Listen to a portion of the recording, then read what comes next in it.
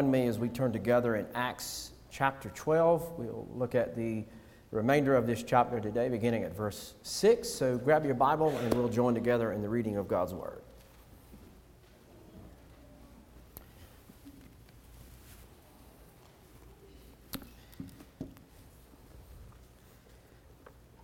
I hope that we have been already reflecting the goodness of God, reflecting on His blessing, and the ability to meet together with the saints of the Lord is not a neglected endeavor on our behalf. I pray that you look forward to the time when God's saints can meet together and pray together and worship together and sing together and navigate through God's Word together. And I will remind you as we are working through the book of Acts that God is all the time working throughout church history. God's hand is in every moment through church history. There have been faithful men and faithful women who have served over the course of church history to the point of death. There have been some who have went to their death to proclaim the name of Jesus Christ to the point, of course, when they would suffer at the hands of people who hate the gospel, who hate the name of Jesus. And then there is the other side of the coin altogether. There have been some men and some women over the ages who have sadly brought a reproach onto the name of Jesus Christ. In our society, even those who name Jesus as their Lord and yet have done unspeakable things even in His name. So church history is laden with people who have been faithful to the point of death and others who sadly have brought a reproach to the name of Jesus. And for those folks, my cry is simply, Lord, have mercy. Lord, have mercy on those who have stained the name of Christ, who have brought a reproach to the name of Jesus, and who will stand before Him one day and who will give an account.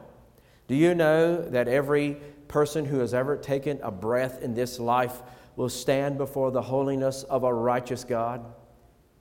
Do you know that we will either stand before the righteousness of God Almighty with the righteousness of Jesus or without His righteousness? And so it proves the point more and more for our lives. Even though that we are saved by faith through Christ alone, even though we know that we are in Christ, it helps to serve the point more and more that we need His strength and the strength of the Lord every day to press forward in this life together. So the book of Acts is a reminder of that. It helps us to be mindful of how God has worked in and through history and how we can look over the scope of history itself and see where God's hand has been in every era of civilization. And so for many of us here today, we can say that we stand on the authority of God's Word. We can say that we have been freed from the burden of sin by forgiveness given by the Lord Jesus Christ. That we can say that we stand upon that firm foundation and that our sins have been forgiven by the Lord Jesus. I hope that is your case today. I hope that you have said that I am a follower of Jesus. He has me in His hand, and no man will pluck me from His hand. So, Jesus is reading in the synagogue. He is reading from the scroll of Isaiah. And he is reading a portion that is described by the evangelist Luke in chapter 4 and verse 18. The words that Jesus says in reflection to Isaiah, He says, "The Spirit of the Lord is upon me, because He has anointed me to proclaim the good news to the poor. He has sent me to proclaim liberty to the captives and recovering of sight to the blind, and to set at liberty those who are oppressed." And then Jesus would end that discourse and say, today in your reading has been fulfilled.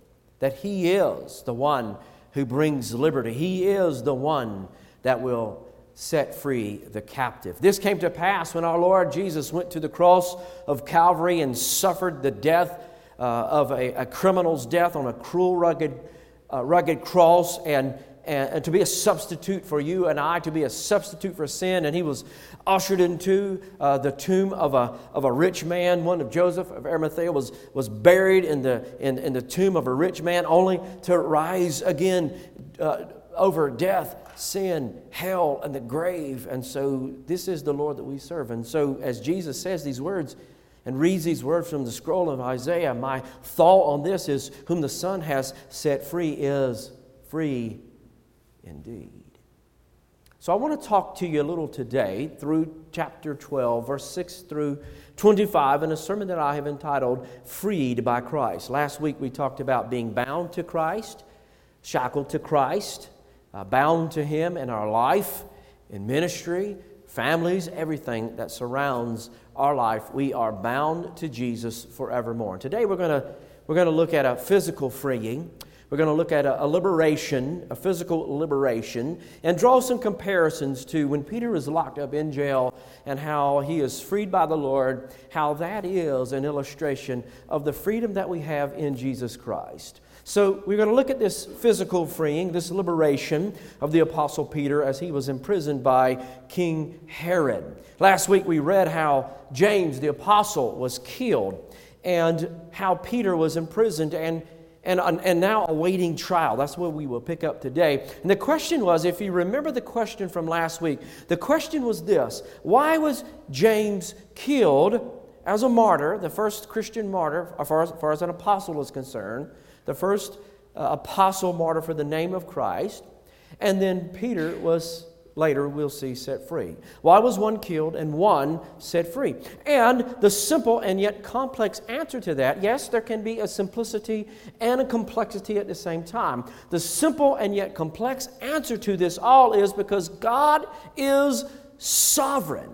And God is in control of every aspect of this world. Every facet of life is under the sovereign rule of the Lord. And as we are working through these passages in the book of Acts, I think we will have an answer to that question as well that will help to accompany God's sovereignty, or help us to get a robust look at the Lord's sovereignty. But I want you to remember this. We're working through the book of Acts that is full of miracles. It is full of the apostolic signs and wonders. It is full of the Lord growing His church daily. And every miracle, every sign and wonder that we read in the Bible, as we read in the book of Acts, every miracle that we see was performed with a purpose in mind. Everything that happens in Scripture, everything that happens in our lives, in your life, everything that happens or is sanctioned is by the hand of the Lord. It has purpose, it has meaning, and it is not arbitrary. There's no miracle that happens in the Bible that is out of place, and it all happens for a purpose. Now, last week's theme, as we were reading through the first 5 verses of chapter 12, was the theme of God's sovereignty. It was persecution and prayer. Now, today our themes will pick up where we last ended with prayer, provision, doubt, and judgment. So if you were to jot those down as themes for today's sermon, it would be prayer, provision, doubt, and judgment. Prayer, provision, doubt, and judgment. Now, we have a few verses that we're going to work through today. I'm going to be working really through verses 6 through 25, but I want to focus in our reading, in our initial reading from verses 6 through 19. And we're going to work through these verses together. And so I'm going to ask you again, I know that we have stood up and sat down. I know we have done that this morning, but when we read God's Word, I think it is important that we stand in reverence for the reading of God's Word. So let's do that today. Let's stand as we read through these verses. Today's sermon entitled, Freed by Christ. Freed by Christ. And here's what I want you to do as we're reading through this. Here's what I want you to do, because Luke paints a glorious picture. What I want us to do is visualize this word picture in our mind. Visualize this in our mind as we hear God's Word and as we are ready to unpack God's Word together. Let's try to paint this picture together. And we'll do so by beginning in verse 6. Now, when Herod was about to bring him out, that is Peter, on that very night, Peter was sleeping between two soldiers, bound with two chains, and sentries before the door were guarding the prison. And behold, an angel of the Lord stood next to him, and a light shone in the cell. He struck Peter on the side and woke him up, saying, "Get up!" The chains fell off his hands, and the angel said to him, "Dress yourself and put on your sandals." And he did so. And he said to him, "Wrap your cloak around you and follow me." And he went out and he followed him. He did not know that what was being done by the angel was real, but thought that he was seeing a vision. And when they had passed the first and the second guard, they came to the iron gate leading into the city, and it opened for them on its own accord. And they went out and went along one street, and immediately the angel left him.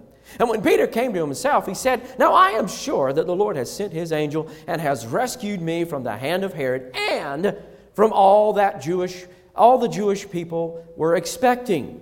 And when he had realized this, he went to the house of Mary, the mother of John, whose name was Mark, where many were gathered together and were praying.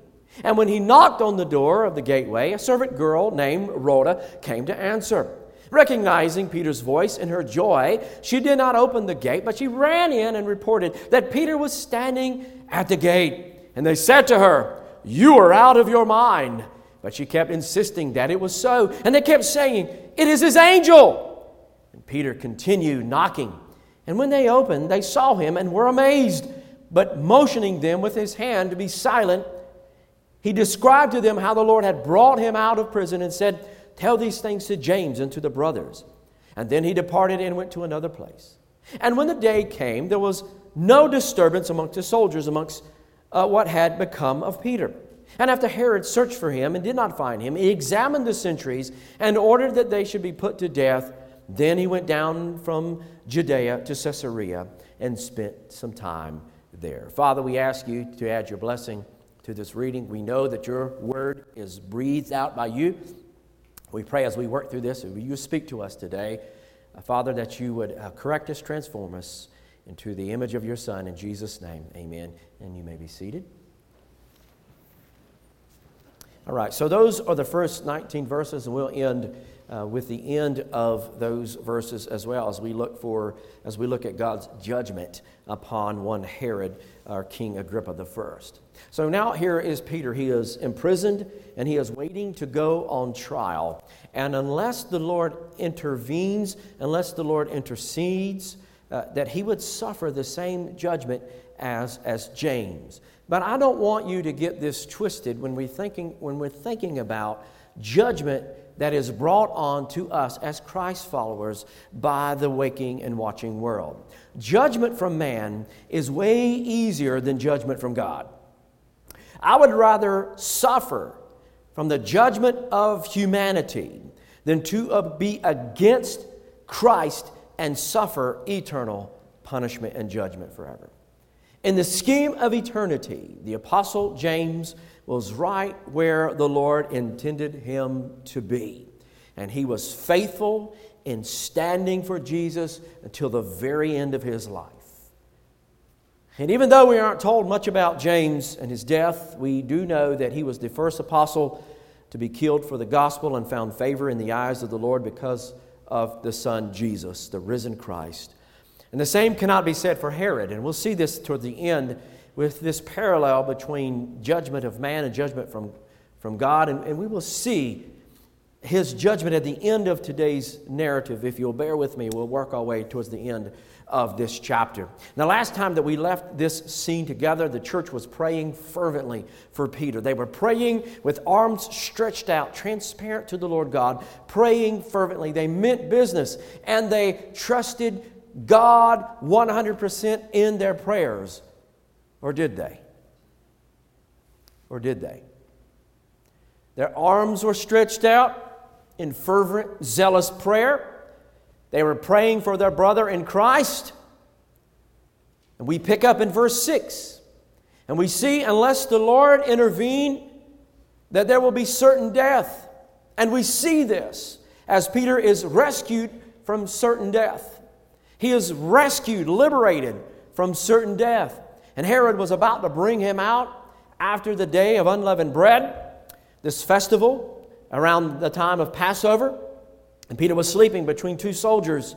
He was chained between the two, and the sentries at the door were standing and guarding. So you had 16 soldiers altogether, 4 on a watch at a time every 3 hours, 2 at the door, 2 guarding the prisoner. And here they are, 2 at the door, and Peter is in between 2 with chains. Herod is about to bring Peter out to stand trial, and it may be implied that if the Lord does not intervene, that he would also be executed. Because remember, King Herod was a people pleaser. He wanted to please the Jewish people. He wanted the acclaim, the notoriety, the fame. He wanted to be liked. And Herod was this people pleaser. So his plan was to wait until after the festival. Didn't want to stir them up too much. So he waited for the festival of unleavened bread, which was a festival with its very foundation is on liberty and freedom anyway. And he wanted to place Peter on trial after this festival. So here's a person, the Apostle Peter. Here's a person who is at peace with God. And how do we know that Peter is at peace with God? Well, it tells us in the Word that Peter was asleep between 2 soldiers. Sound asleep. Listen, I've never been arrested. I've never had to do time in jail. I've never had to face the prospect of being executed. I've never had that thought. I've never been arrested. I've never been detained. But I am sure that unless I have or had the assurity of Christ, I would probably lay awake and not have any other concern on my mind but, Lord, how am I going to get out of this? I know I'm going to die tomorrow, but here is Peter fast asleep. There is nothing more horrifying. There is nothing more horrifying than the prospect of facing the holiness of God without the imputed righteousness of Jesus applied.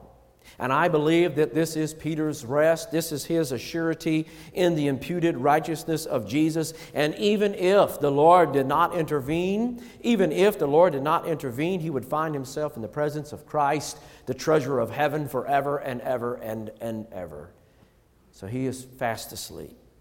He is demonstrating the effects of peace, the peace that Jesus brings, the peace of conscience, the peace of assurance, the blessed assurance.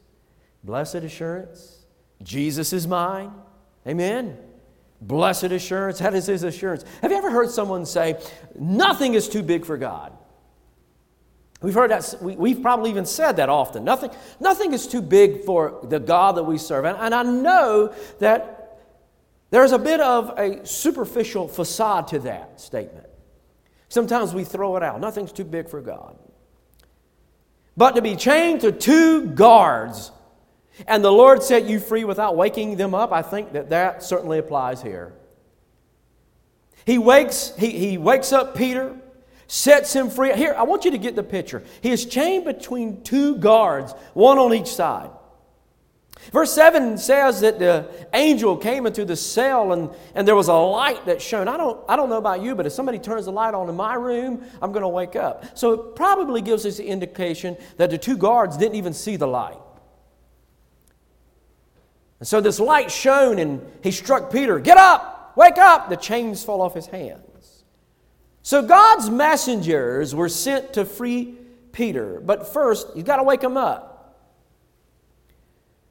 Okay, either these guards are the worst guards on the planet, or the Lord shut their ears to the sounds, their eyes from seeing the light that filled that room, and their bodies from feeling the pressures of chains falling to the ground.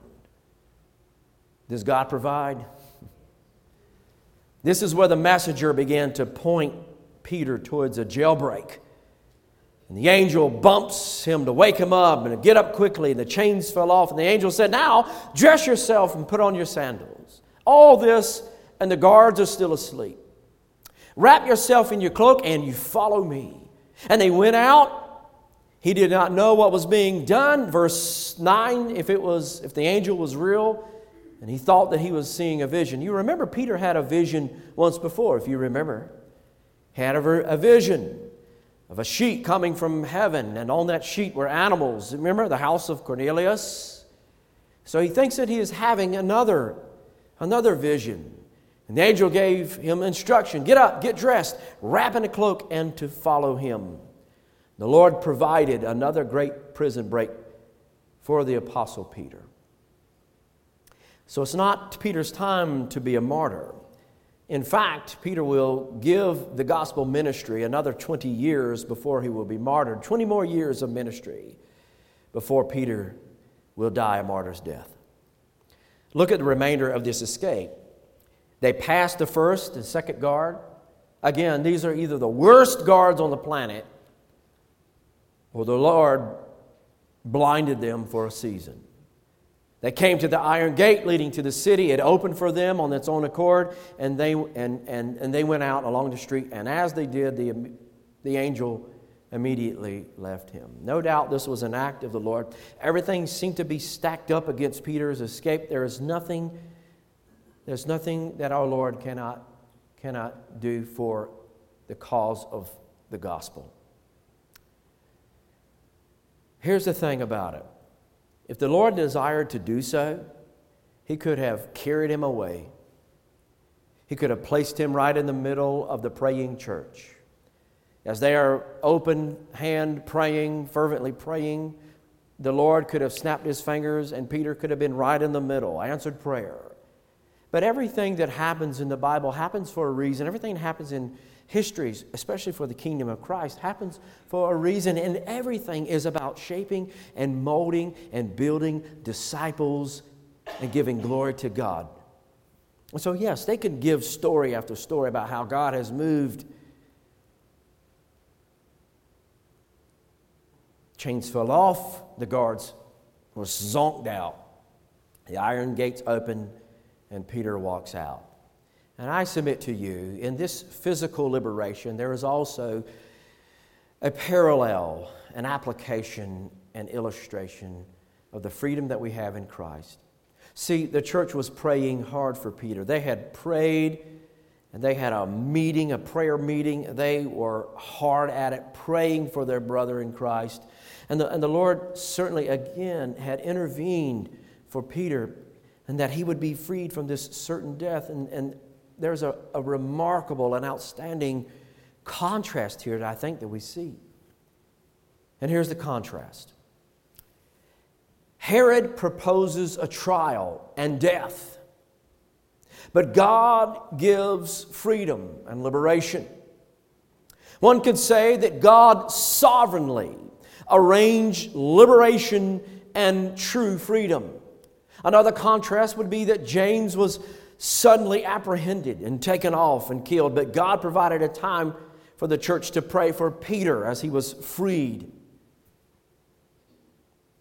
Where the enemy has come to condemn, where the enemy comes to condemn you on every little mistake that you make, on every little thing in your life. The Bible tells us in Romans chapter 8, verse 1, that there is no condemnation for those who are in Christ Jesus. Liberation from condemnation. And even though this historical event happened in real time and was brought to pass by God's sovereign intervention, there is another truth to consider. That while we were imprisoned by the stain of sin and death, I want you to listen to me. While we were imprisoned by the stain of sin and death, Christ Jesus came to set the captive free. While we were dead in our trespasses in sin and had no spiritual vitality or health at all, forever on the path of destruction, with the prospect of facing the consuming judgment of God Almighty, He came to set the captive free. While we were on our way to the second death, the eternal judgment of God, He came to set the captive free. While we were chained to sin and despair, Jesus came to set the captive free by His vicarious death on the cross, by His burial in the tomb of a rich man, and His glorious resurrection. And by this glorious gospel, Jesus set the captive free. He brings dead men and women back to life. While we were dead men walking, the Bible tells us Christ came to die for the sinner. And while we were yet sinners, Christ died for you and I. He has set the captive free. The chains of sin have fallen off. You should not be shackled to sin anymore. The gate of separation because of sin has been flung open by the risen Christ. This separation of sin and death has now been opened by the finished work of Christ. And now we can approach God the Father boldly in the name of Jesus, and by the power of the Holy Spirit, He came to set the captive free. Let me reiterate for you this. In Luke chapter 4:18, He said, "The Spirit of the Lord is upon me because He has anointed me to proclaim good news to the poor. He has sent me to proclaim liberty." Not only to proclaim liberty, but to provide liberty. Not to set the captive, not to just proclaim this freedom from captivity, but to actually do it and then recover sight to the blind. To set at liberty those who are oppressed. This is the God we serve. This is the God we worship. And so now He's making His way back to where the church is meeting. Peter is making his way back there, which is one by the name of Mary, another Mary in the Bible. This is John Mark's mother. And all of a sudden, Peter came to himself in verse 11. And he said, "Now I know that the Lord has sent this angel." He came to himself, snapped out of it. This is real. This is a real thing. And this angel has rescued me from the hand of Herod and from all the Jewish people. They were expecting Peter to come on trial, and he's going to die just like James. And he realized this. He went to Mary's house, the mother of John, whose name was Mark. This is John Mark, where many were gathered together and were praying. And they were praying, but did they trust that God was going to grant deliverance? We learn, even in spite of ourselves, that God is faithful. Even in spite of who we are, God is faithful even amidst doubt. Even when we doubt, God is faithful. The Bible tells us in verse 13, He knocked on the door of the gateway, and a servant girl named Rhoda came to answer. Recognizing Peter's voice, and in her joy, she did not open the gate, but she ran in and she reported that Peter was standing at the gate. Now here's Peter.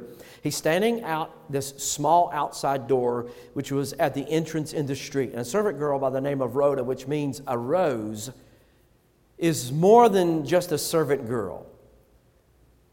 She is part of the family. Her reaction indicates that she was just like a family member. She was well known in this household. And what does she say? Well, the Bible tells us that she recognized the voice of Peter. It means that she was part of this gospel community.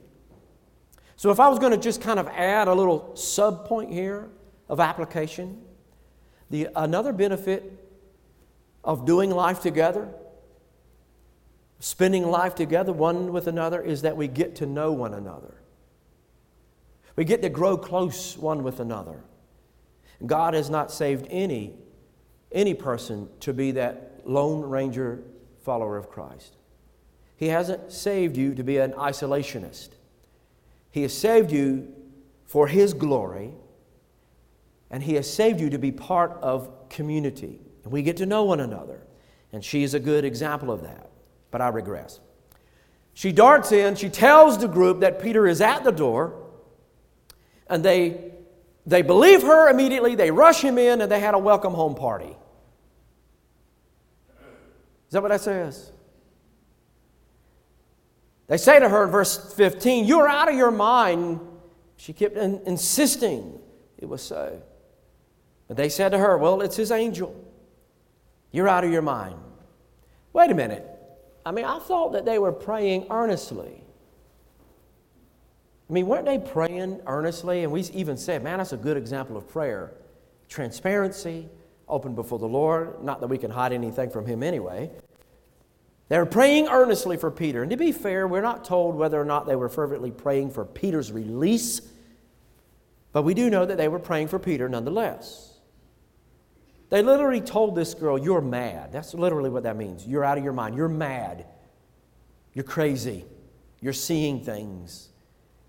But let me remind you, did God intervene by the resurrection of Jesus? Did God intervene? Yes. Did God intervene by indwelling them with the Holy Spirit? Yes. Did God intervene once before when He broke Peter out of prison earlier? Yes.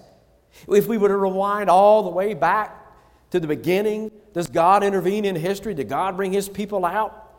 Every time you work through God's Word, in an era of history, God always reminds His people, this is what I've done. By my mighty hand, I have rescued you and brought you out of bondage over and again. God intervened once before.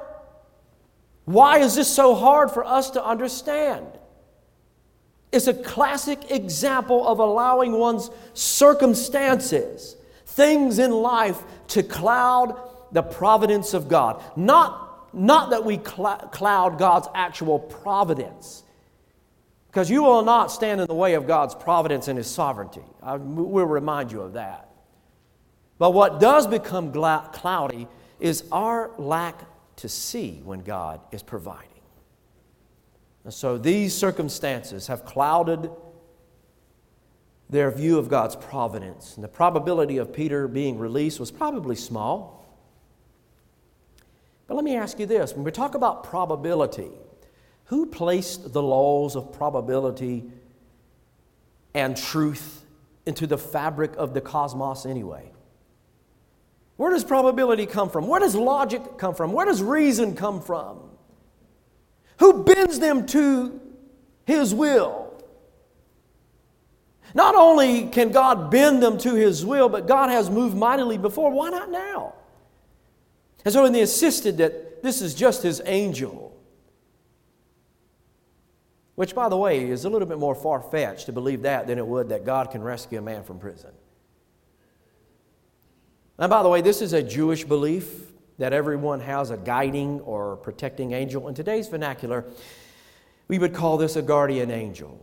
This is their belief. They thought that a person's guiding angel would sometimes assume their appearance of the one that they were protecting. And so this is where this stems from. But they did not believe that it was Peter. And so what does Peter do in verse 16? He continues knocking, and when they opened, they saw that it was him. They were amazed. They were just praying. Why are they amazed? Listen, does this somehow sum up our prayer life? When we pray and pray, God save someone. And God saves them, and we're like, oh, I really didn't think that you were going to save them. We pray for healing for somebody, and then they're healed, and we're like, didn't really think you were going to do that, Lord. And they saw that it was him. They were amazed, and Peter says, be silent.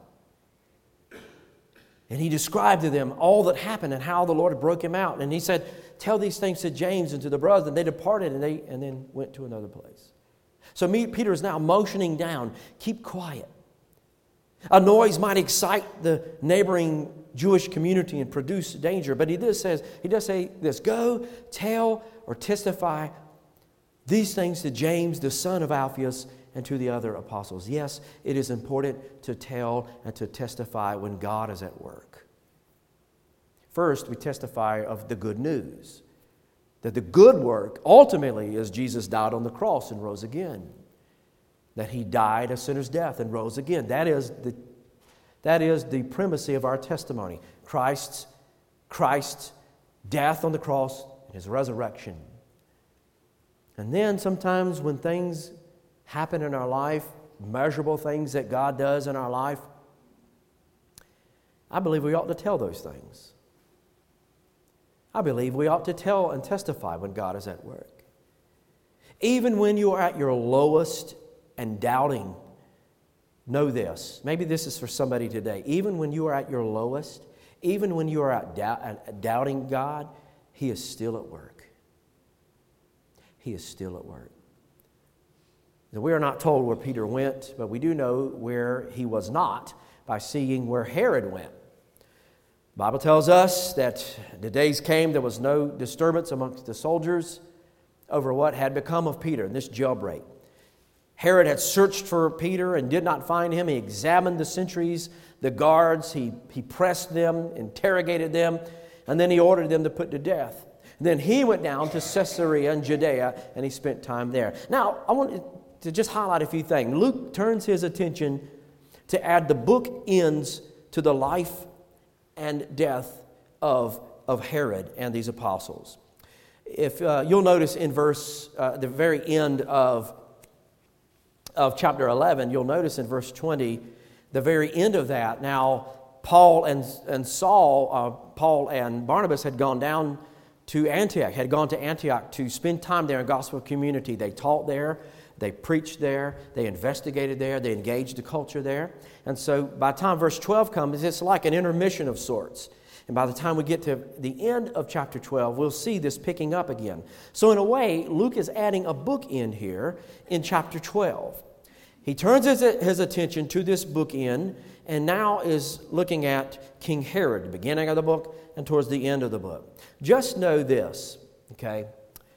King Herod, wicked, did evil in the sight of the Lord. I want you to know this, that God puts rulers and kings in place to carry out His divine plan.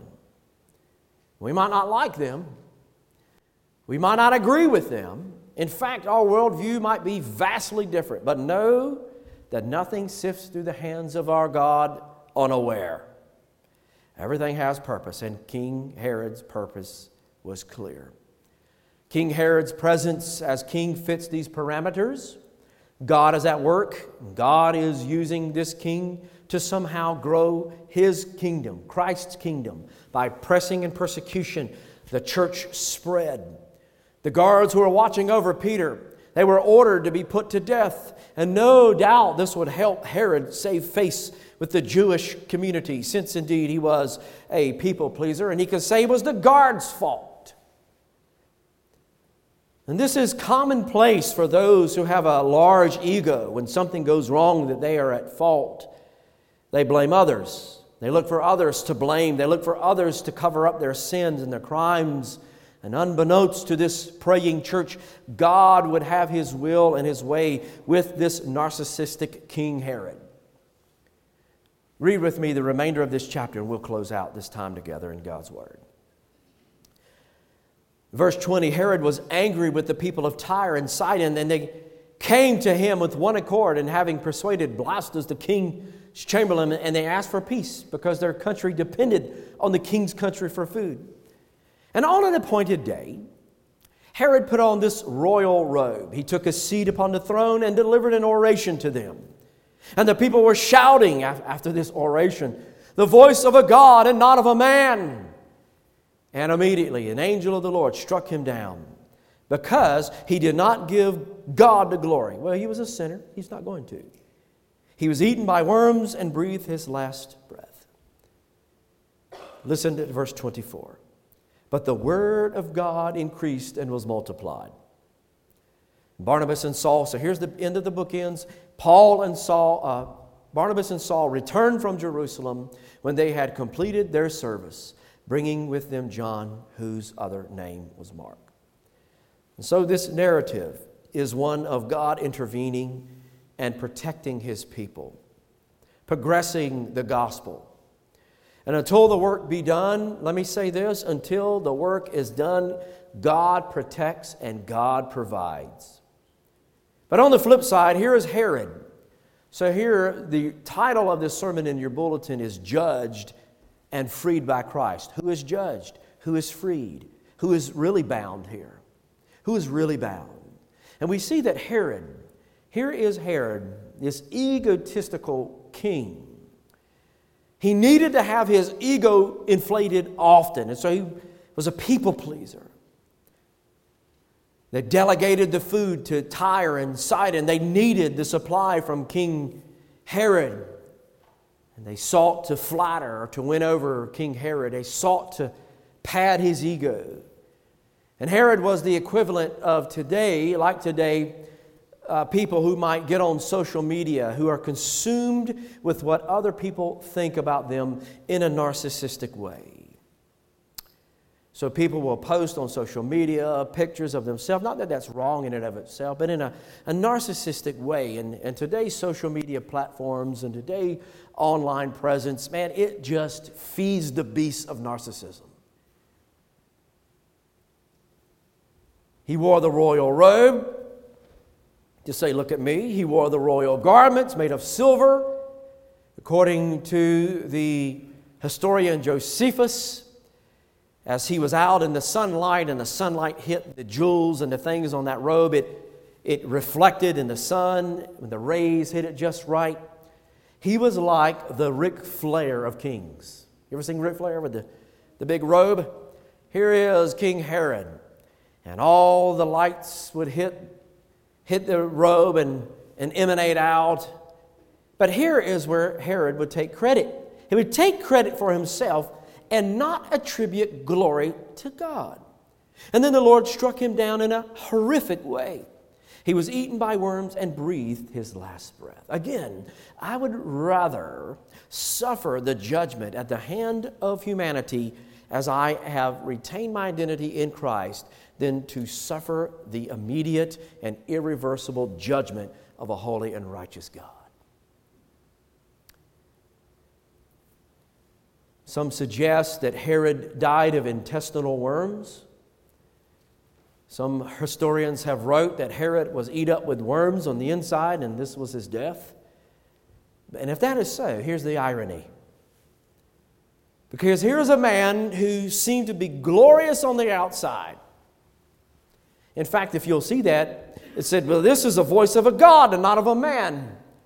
So here's a man who had all the trappings of being a glorious leader, had the appearance of being glorious on the outside, and was rotting with worms on the inside. And so it is with vanity and pride. And it shows that the Lord's work will carry on in spite of vengeful rulers and doubting church people. We kind of get a visual of two. Vengeful rulers and doubting church people. Listen, if you tell me that you're praying for me, I want you to mean it. The word of the Lord, the Bible says, God increased and multiplied. The word of God increased and multiplied and has never really slowed down. Barnabas and Saul returned from Jerusalem when they had completed their service, bringing with them John, whose other name was Mark. Simply amazing. Simply amazing. This is the God that is working in and through circumstances. Again, let me say this. You might be here today and you might be doubting the work of the Lord and you might be down in the low and the dumps. I got to say this. God is still at work. If you are in Christ Jesus, if you know Him as Lord, He is at work. What is He at work? What is He doing? Number one, He's bringing glory to Himself. He wants the glory. He will not take second place. He is freeing the captive. He's bringing hope to the doubtful. He is judging the wicked and the prideful. And then He is sending people out to fulfill the commission and to make disciples. I think one of the most reassuring verses in this, from King Herod's judgment and his death to Peter's release and James' death, one of the most reassuring verses in chapter 12 is verse 24. The word of the Lord increased and multiplied in spite of vengeful leaders and in spite of a doubtful church. So let's pray together.